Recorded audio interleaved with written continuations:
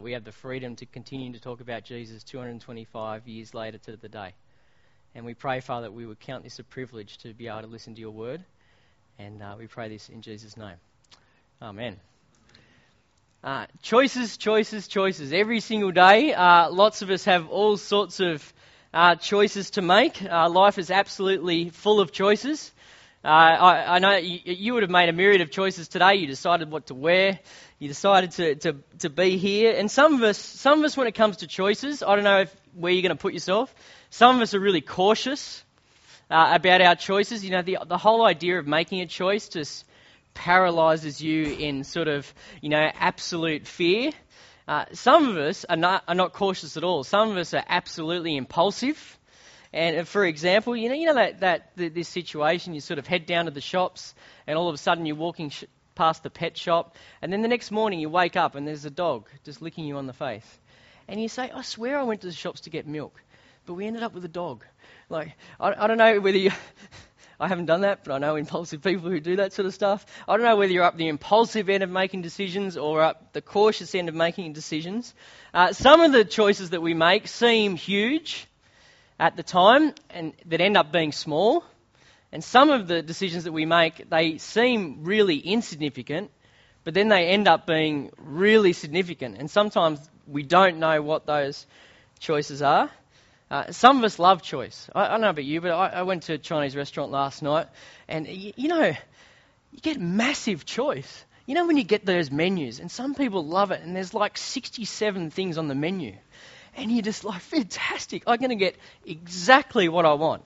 And then there's the other end of the personality spectrum. You look at that menu, and you go, oh my goodness, this is killing me.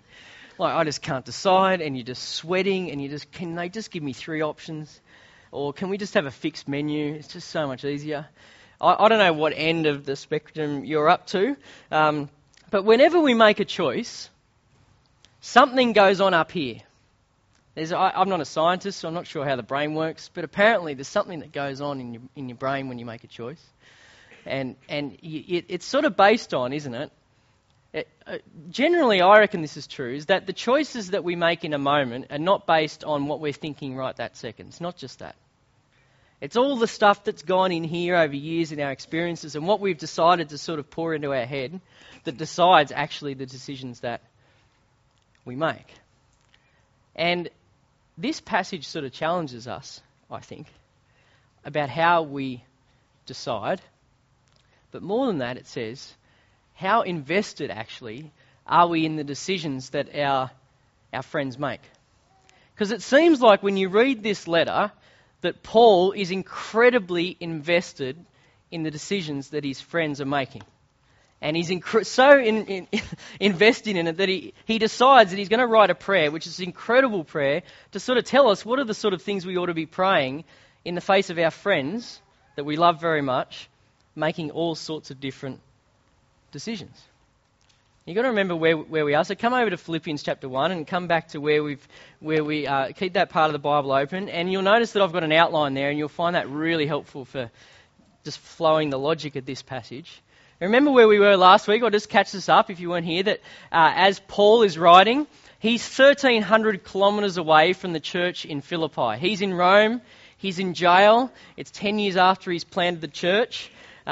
And yet, even though he's in jail and even though he's 1,300 kilometres away, he's joyous. And this word joy just seems to come up in the letter again and again and again. And we saw last week that it's right that Paul feels this way about this church. Why? Because from the first day, from that moment that Lydia was converted by the river and she gave her life to Christ and the Lord opened her heart, to this day when Paul sits in jail and every day in between, it's right that he feels this way because of their partnership in the gospel. I mean, did the distance, did 1,300 kilometres and the fact that Paul's in a jail cell, did that keep them from being partners in the gospel? Absolutely not. They prayed for each other. They encouraged each other. The Philippians gave money to Paul to continue his ministry. They sent Epaphroditus to care for him. They loved him. And when Paul thinks about this little church, he smiles and he's happy because of their partnership in the gospel. And it's true, isn't it? It just makes you smile when you're amongst a group of people, as I look around at you guys, who You know, when we do life and we share in the gospel together, it just makes you smile when you see God's work in us, yeah? And then we came to that incredibly encouraging verse in verse 6, and that is that Paul knew that the work that God had begun in the Philippians, he was going to carry it on to completion to the day of Christ Jesus when Jesus comes back. God's no quitter. The work he started here, he's going to carry it on. He's not going to let this go. He's going to carry it on to the completion of the day of Christ Jesus. And they hung their lives on that truth. And you've hung your life on that truth, and I've hung my life on that truth. That the work that God has begun in us, that he's going to finish it. He's no quitter. And when you're in partnership with the gospel together, it creates an affectionate relationship between us, yeah? And you saw that in Paul. Look at verse 7, how he talks about them. Look at verse 7 again. He says, it's right for me to think this way about all of you, because what does he say? Because I have you in my heart. And you are all partners with me in grace, both in my imprisonment and in the defence and the establishment of the gospel. I mean, when Paul thought about them, he said, I hold you right here. When I'm thinking about you, church that I love, you are right here. I have you in my heart. Now, men, you've got to remember that Paul, this is the blokiest man in history. Right? Okay? And he's talking about his feelings. It's possible. It is. It is. In fact, the blokiest men in history talk about their feelings. I mean, Paul had more scars and more beatings than a UFC fighter, and yet here he is talking about brothers and sisters in Christ, and he says, I have you in my heart. That is an extremely blokey thing to say. It is okay, men in particular, although I don't want to stereotype here, for example, when I was sharing this passage with Lenore, I'm much more a person who talks about their feelings than Lenore is. Lenore's much more reticent to talk about how she feels than I am, so we sort of have that reverse stereotype thing going on in our family. But it's true, isn't it, men, and ladies, that it's a cool thing to do to come up after church and say, I have you in my heart, I love you, to someone else at church, because of the partnership that we have in the gospel. It's a blokey thing to do, man. Let's do that. It's a blokey way to think. Look what Paul said. Look at verse 8. He says, for God is my witness, how deeply I miss you with the affection of Christ Jesus. Can you get more affectionate than that? No? It's a blokey way to think. But this is no sentimental relationship. I don't like those sort of relationships. It's all sort of flowers and fairies and it's not grounded in reality. No. These guys, their relationship is grounded in the reality of the fact that they're on mission together. They're out there sharing the gospel together. The blood and the sweat and the tears of being in partnership in persecution and in Paul's sufferings, that's what keeps them tight. And this fellowship that they had, it was a gospel-intoxicated fellowship. We saw that last week. That at the centre was the gospel. And that's what kept them tight. Not their personal preferences, not what they looked like, not their nationality, that the gospel was at the centre. So when you have a fellowship like that, and you love people, what do you pray for them? What do we pray for each other? Well, Paul says, in light of all the decisions we're going to make, Paul says this. What does he say in verse 9? He says, and I pray this. Now, and Paul, what he's about to do, he's about to tell us about what he prays and how he prays, and he's a great model for us. Because at the moment, remember when Paul writes this, he's in a cell, he's in Rome, he's imprisoned, and yet he's got a joyous smile on his face, and he prays for the people that he loves. And what does he pray? I don't know about you, but just have a quick scan over this prayer. Just have a quick look. We're just going to have a look at verses 9 to 11, right? I've got to say that as I read this prayer this week, it was pretty humbling. Because I thought, do I pray like this for people? Have we ever prayed like this? And it's really important that we pray for all sorts of things for our friends. But when Paul seems to elevate a prayer like this above everything else that he's praying for, do we pray like this? And firstly, have a look at the first thing that he prays, right? He prays this. Have a look. It's stunning. Firstly, he prays that their love would keep on growing. Do you notice that? And you know what's so stunning about that? That there's no object. So what he doesn't say is, he doesn't say, I pray that your love for God would keep on growing. He doesn't say that. And neither does he say, I don't pray that your love for each other would keep on growing. Why did he not say that? I think he said that because it's as our love for God continues to grow, then we can't help but love other people. Isn't that true? Because if we want to love people better, then we want to learn to love God more. And as we learn to love God more, then it's just natural that we learn to love other people more. And the other thing that he prays is he prays that your love, did you notice, would keep on growing. That you would be more love and more love and more love and more love. And I don't know about you, but I was thinking about the Philippian church. This is a really encouraging church. I mean, there was an incredibly loving church. They've been generous to Paul in so many different ways. And then he says, I want your love to keep on growing and growing and growing and growing. Paul is never satisfied with how much they're loving one another. It's the same with us. It's not like we can say, oh, you know what, God, I think I've reached my limit of love for you. I just think I've captured it. I just think I've got you in your sort of box and I love you enough now. Or you go up to your friends and you say, look, I think I've reached my limit of love for you. I'm just loving you is about the maximum, right? And just so you know, there's never going to be any more love from me to you. Just so you know, we would never say something like that, right? But Paul is never satisfied. You seen that ad recently on TV for the new Nissan Pulsar? This isn't a commercial. I hate Nissan Pulsars, but anyway, you seen the new ad? And you know, if you've got one, that's cool. I used to have one, so there you go. But and it was my brother's. But and he let me drive it, and then I sort of wrecked it, and because I couldn't drive manual. But anyway, that's another story. Have you seen this new ad?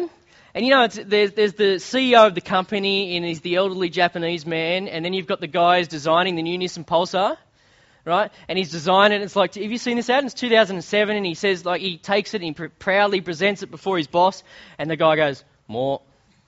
He goes, oh. So, you know, he's back to the drawing board and he makes the boot bigger or something and the engine faster, I don't know.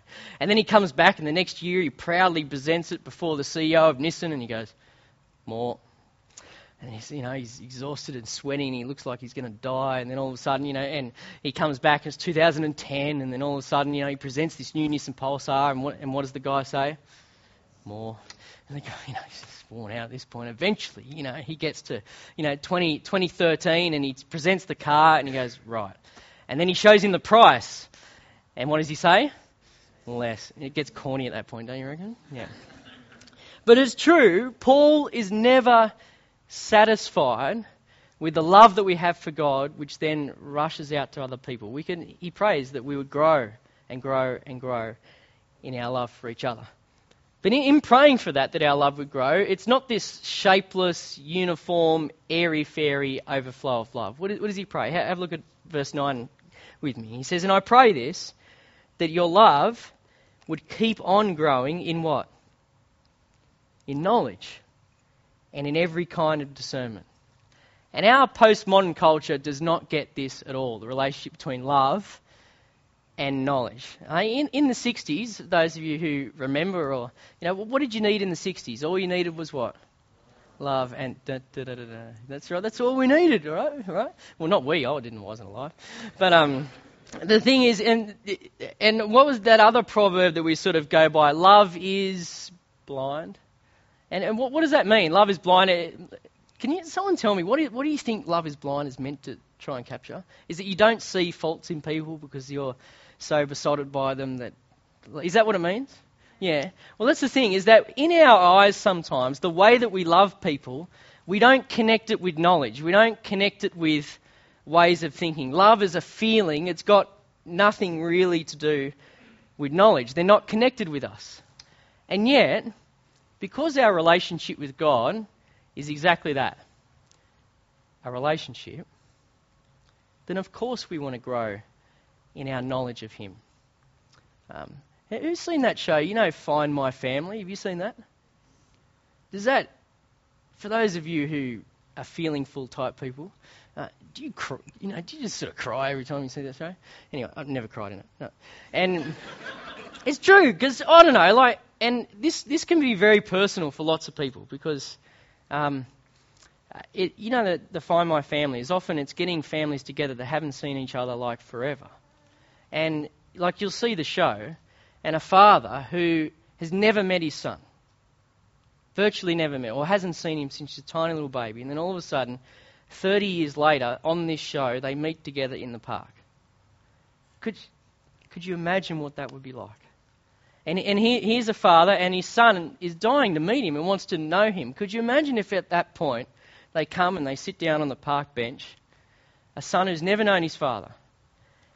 And his father, what does he want to do? Well, of course he wants to tell him about himself because he wants his son to know him. Could you imagine at that point when the father says, he starts to introduce himself. He says, my name's Gary, and I just want to tell you a little bit about myself. And the son goes, shh, shh, shh, shh, shh. Don't say anything. And what does the son say? Well, the son says, well, look, I just wanted to know that you existed, but I don't actually want to know anything about you. See, it'd be a strange God, wouldn't it, who could be loved better by being known less. Isn't that true? Because if someone, and you'll see this, when someone's a new Christian, and they love God heaps based on just having a little bit of knowledge about him, how much more do we come to love God when we know more about him? Because the more Paul says we know about God, the more reasons we have to love him. Because God is perfect, every time you learn more about him, you've just got another reason to love him, is what Paul is saying. And that is absolutely true without exception. You can't learn more about God and know God and not love him more when you find out more about him. And Paul's always on a bit about this, that knowledge comes and Christian love comes when the work of the Holy Spirit impresses the revelation about Jesus Christ on our hearts. We know him better so that we might love him and love others more. The more that you're in this, and this is not a mathematical equation. I don't mean head knowledge. I mean head knowledge that goes down into here, into heart, and affects what you do. The more that you're in this, the more that we know God better, the more that we'll love him and love other people. And we've got to remember this and really take it to heart. And I guess here's maybe the negative way of talking about it. Do you know that a superficial love of God, you just don't feel much for him, is generally a sign of a superficial knowledge of God? It's pretty hard to be passionate about someone that you just don't know. Of course you're not going to be passionate about something. If our knowledge of God is paper thin, right? If it's just really thin, then our love for him will be exactly the same. And so that's why we meet together every single week and we pore over the scriptures together and we meet together midweek to look at the scriptures together. Not to fill our heads with information, but so that we might know our Father, so that we might love him. And then that love would then rush out to other people, is what Paul is saying. But not only that, that's why Paul prayed like this, but he also prayed that not only would our love grow in knowledge, but it would grow in, what's the next few words? That it would grow in every kind of discernment. And now, this is practical. We've got to be discerning. We've got decisions to make. We need insight.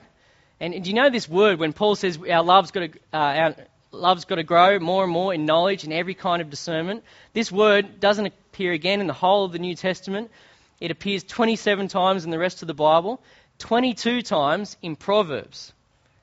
And how true is this? Have a look at the proverb that's on your outline there. Proverbs chapter 15, verse 7. It says this. How true is this? The lips of the wise, what do? They broadcast knowledge. They trumpet discernment. It's the same word.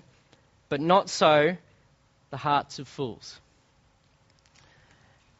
I don't know what happens when you read that and you think about the conversations you've had with people during the week. Some of us have really wise people that are speaking to our lives and helping us to make decisions. Some of us have absolute fools that are speaking into your life. It's true. From the lips of the wise, some of you this week, you have heard knowledge broadcasted, discernment broadcasted. Wisdom was pouring into your ears. For some of you this week, you were drinking up the words of fools. I don't know. Could you tell? Maybe you were speaking words of discernment, and some of you were speaking words of foolishness. Because not everything that everyone says is wise. And we know this. But the Philippians, they need to make decisions, and we need to make decisions. Why? Look at verse 10. It's so that, you see the reason? So that you can approve of the things that are what? That are superior. The reason why Paul's praying for this church, and the reason why we pray for each other, is so that we can actually decide what the better things to do are, what the superior things to do are, so that we can actually weigh things up together. Because all of us, I reckon, as I list these things out, lots of you are making decisions like this.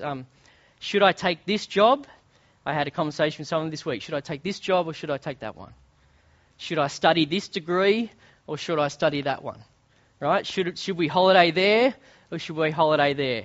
Should I live there or should I live there? Should I spend my money on this or should I spend my money on that? Should I spend my time on this or should I spend my time on that? All the time we're sort of weighing up stuff all the time, trying to work it out. And we're used to that, to working out what's superior and what's not superior. But how do you do it? You ever seen that ad? You know that John West ad about the salmon? Do you remember that? I saw it again this week. You know, and he's got the salmon, and the guy's walking along, and he's just John West has just rejected that salmon, right? And the fisherman's got it, and all of a sudden a guy walks along and says, "Oh, that's a beautiful salmon." And he says, "No, John West just rejected it." He goes, "Why would he reject a salmon like that?" And he says, "It's a dog salmon. You know, it's I think that's the accent, and because it's it's dry and it's a bit grey looking or whatever." And then what does he do with the salmon? He passes it off to one of the other fishmongers that's going to sell it to someone else. And the guy goes, "How can you do that?" And the guy goes, "I don't know how he lives with himself, you know." And then what's the slogan? It's the fish that John West rejects that makes what? John West the best. Right? This is an incredibly practical prayer, because what we want to be praying for each other is that we don't have the ability to just choose between right and wrong, but that we actually have the ability to choose what is best. Isn't that what he's saying? Because it depends on how you see God. For example, if you only see God, I've been thinking about this, tell me if you think I'm right later on. If you only see God as your judge, then this is how you'll think about God. You'll think, I just want to work out what's right, what's wrong, and I'll do the right stuff so he's happy, and so he doesn't get angry with me. Because God's my judge, and I just don't want to annoy him. So just tell me what's right and wrong, and I'll try and do the right thing so he's not annoyed. If you only see God as your judge, that's how you'll want to relate to him. But if we see God as our Father, who loves us, we want to know him, and we want to please him, and we don't just want to choose what's right and wrong, we want to know what's best, as opposed to second best. And we want to know how to please him, not just to keep him from not being angry. And that's what Paul prays for his friends. We want to grow in discernment. We want to grow in the ability of being able to weigh up things and make wise decisions. And we have to fight our culture on this one, don't we? Because what does our culture say? You speak to a friend during the week and they say, look, you just choose what's right for you. Have you heard this? Yeah, and look, there's no such thing, Wendy, as a poor decision. If you make the decision, then that makes it the right decision. You've heard this? And if it feels good, mate, just do it. I tell you what, Johnny, whatever's right for you, just do it. That's baloney. Right? And so we become really hesitant to get invested in the lives of other people and the decisions they're making, and we don't like listening to other people. And that's crazy, because we all make dumb choices. I've made my fair share, right? And sometimes friends stand by and watch their friends make absolutely ludicrously dumb decisions. And sometimes those little unwise decisions that we make actually then have much larger ramifications down the track. And Paul says you ought to pray that you have discernment so you can choose the things that are superior, not right and wrong, but better. Because lots of us here, at the moment, we don't have really trouble working out the big choices. Like, we know that theft and murder are wrong, just so you know. Yeah?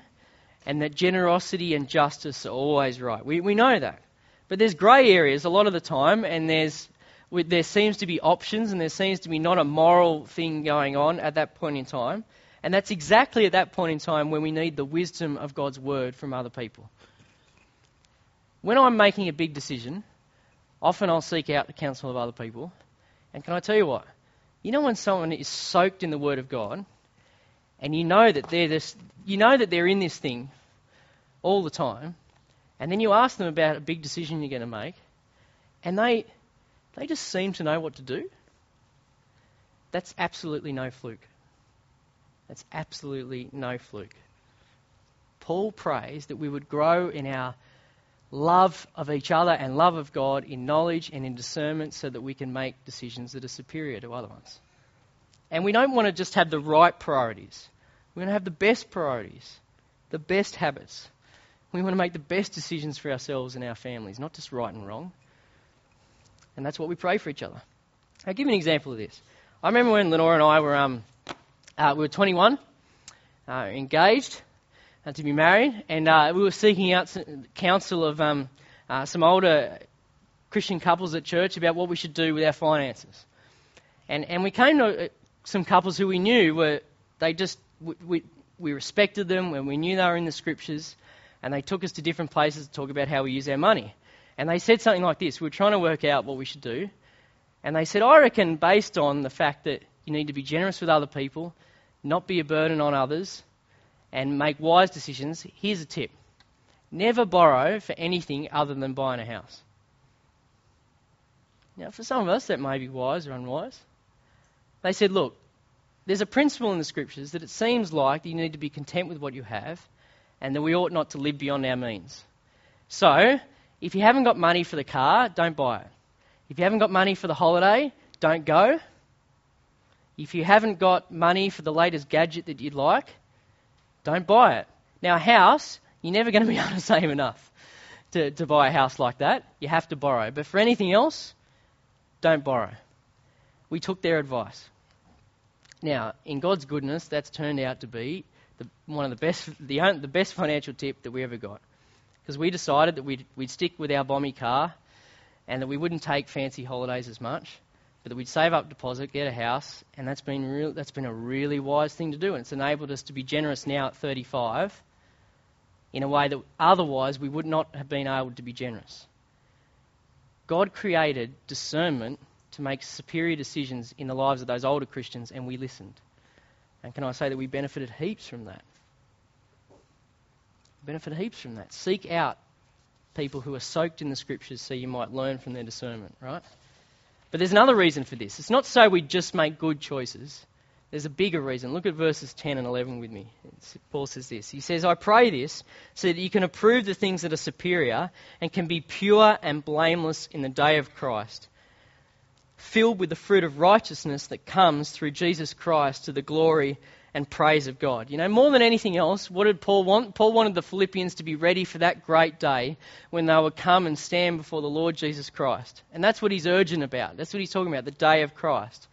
And this wasn't just a holy thing today to say. It wasn't sort of some millennial obsession. This is Paul's way of life. Because Christian growth, it's not just about us.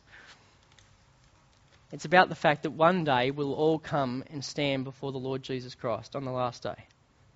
And Paul is obsessed about that day. Because all of us, every single one of us sitting here, one day will come and stand before Jesus. And he's going to ask us questions like this. In love, he'll say, why did you do that? And why did you do that? And why did you spend time on that? And why did you spend your money on that? You see, Christians will be judged too. He's going to assess the decisions that we made. And on that day, what does Paul want for the people that he loves? Is that on that day, they would be found to be pure and blameless. What does he mean? Pure, that will be found to be unmixed. In other words, that what Jesus sees, what you see is what you get, and what you get is good. And then on that day, we'll be seen to be blameless. That when we come and stand before Jesus, it literally says that we won't stumble. And that's a great metaphor, right? It's a metaphor of saying that when we come to stand before the Lord Jesus, there won't be things that we've done that we know he's seen that will cause us to not be able to stand up in front of him.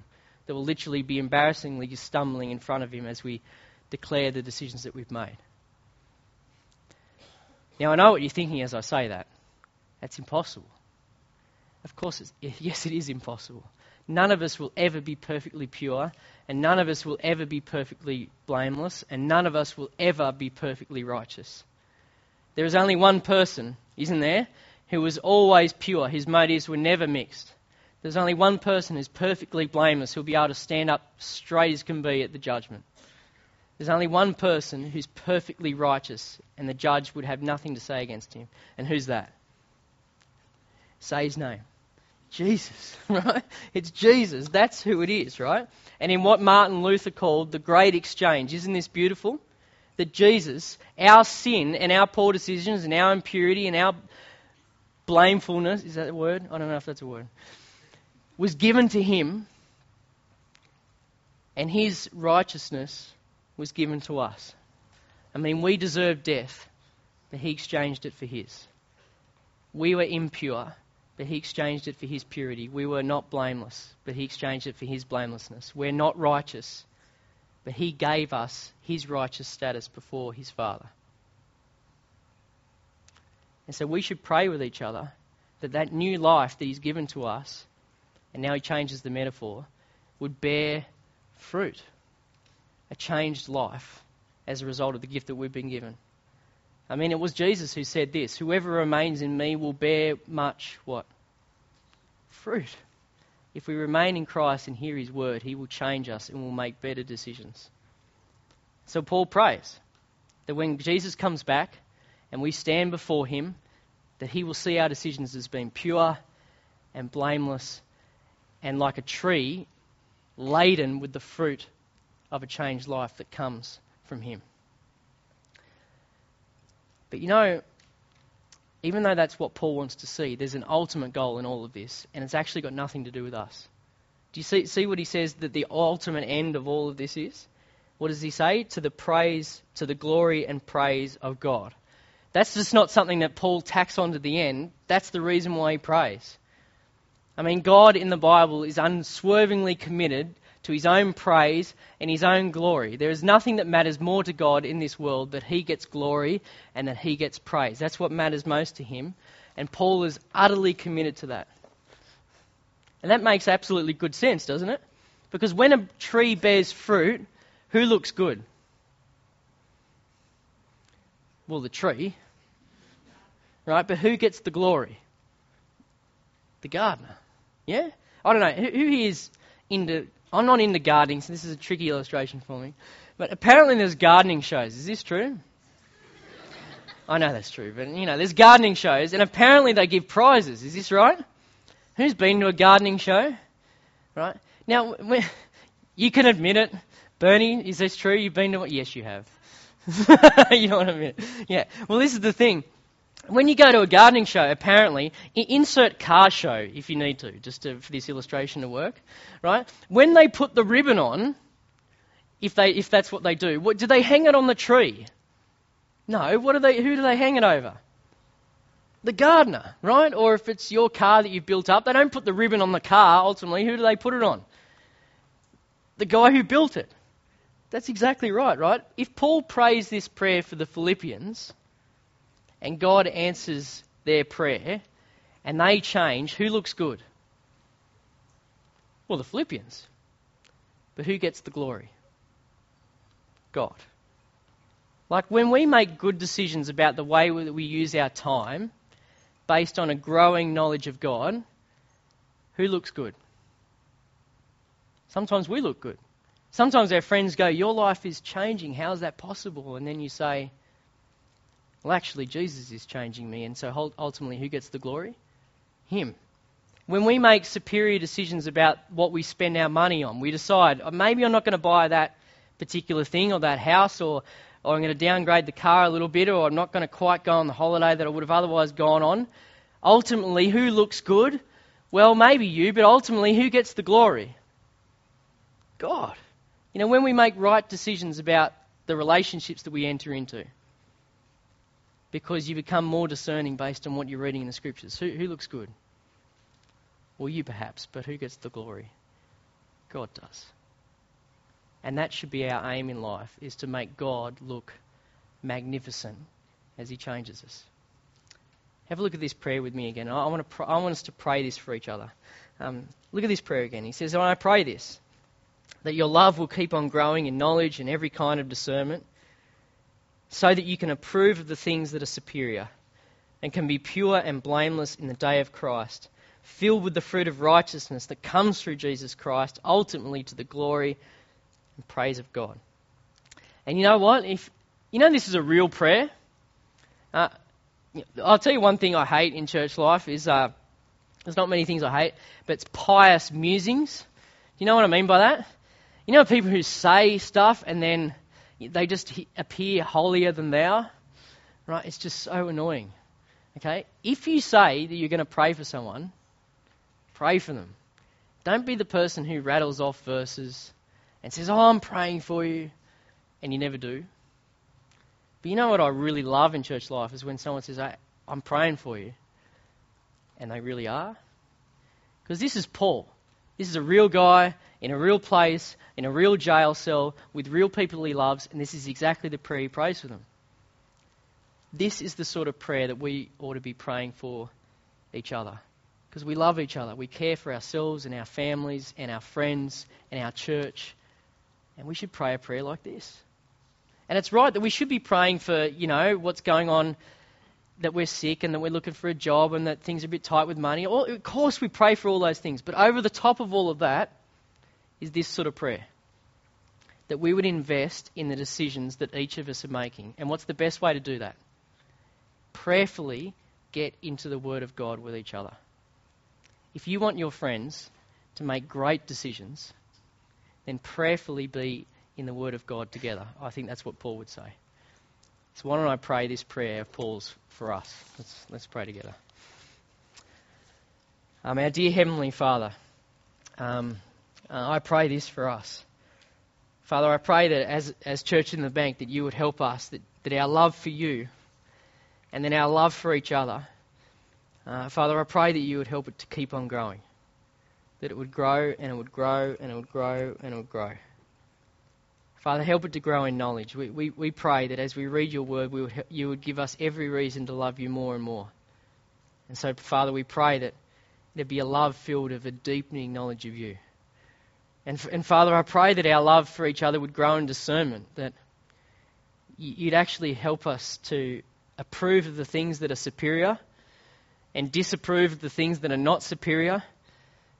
And Father, help us to be good friends in that as we seek to invest in the decisions that each other is making, that you would help us to love one another enough to share the discernment that you've grown in us with each other, so that we would not make just right, wrong decisions, but we would make superior decisions, so we would choose the best things to do. And Father, as we do that, we long for each other and we love one another, and so we pray that you would help us to be pure on the day of Christ and blameless on the day of Christ, filled with the fruit that comes from knowing him, of changed lives. And Father, ultimately, if you change any of us by your grace, we pray that the glory would not go to us, that we would not be proud, arrogant, religious people. Father, that the glory would ultimately and the praise would ultimately go to you. That as we change, people would see you and praise your name. And I pray this for Jesus' sake. Amen.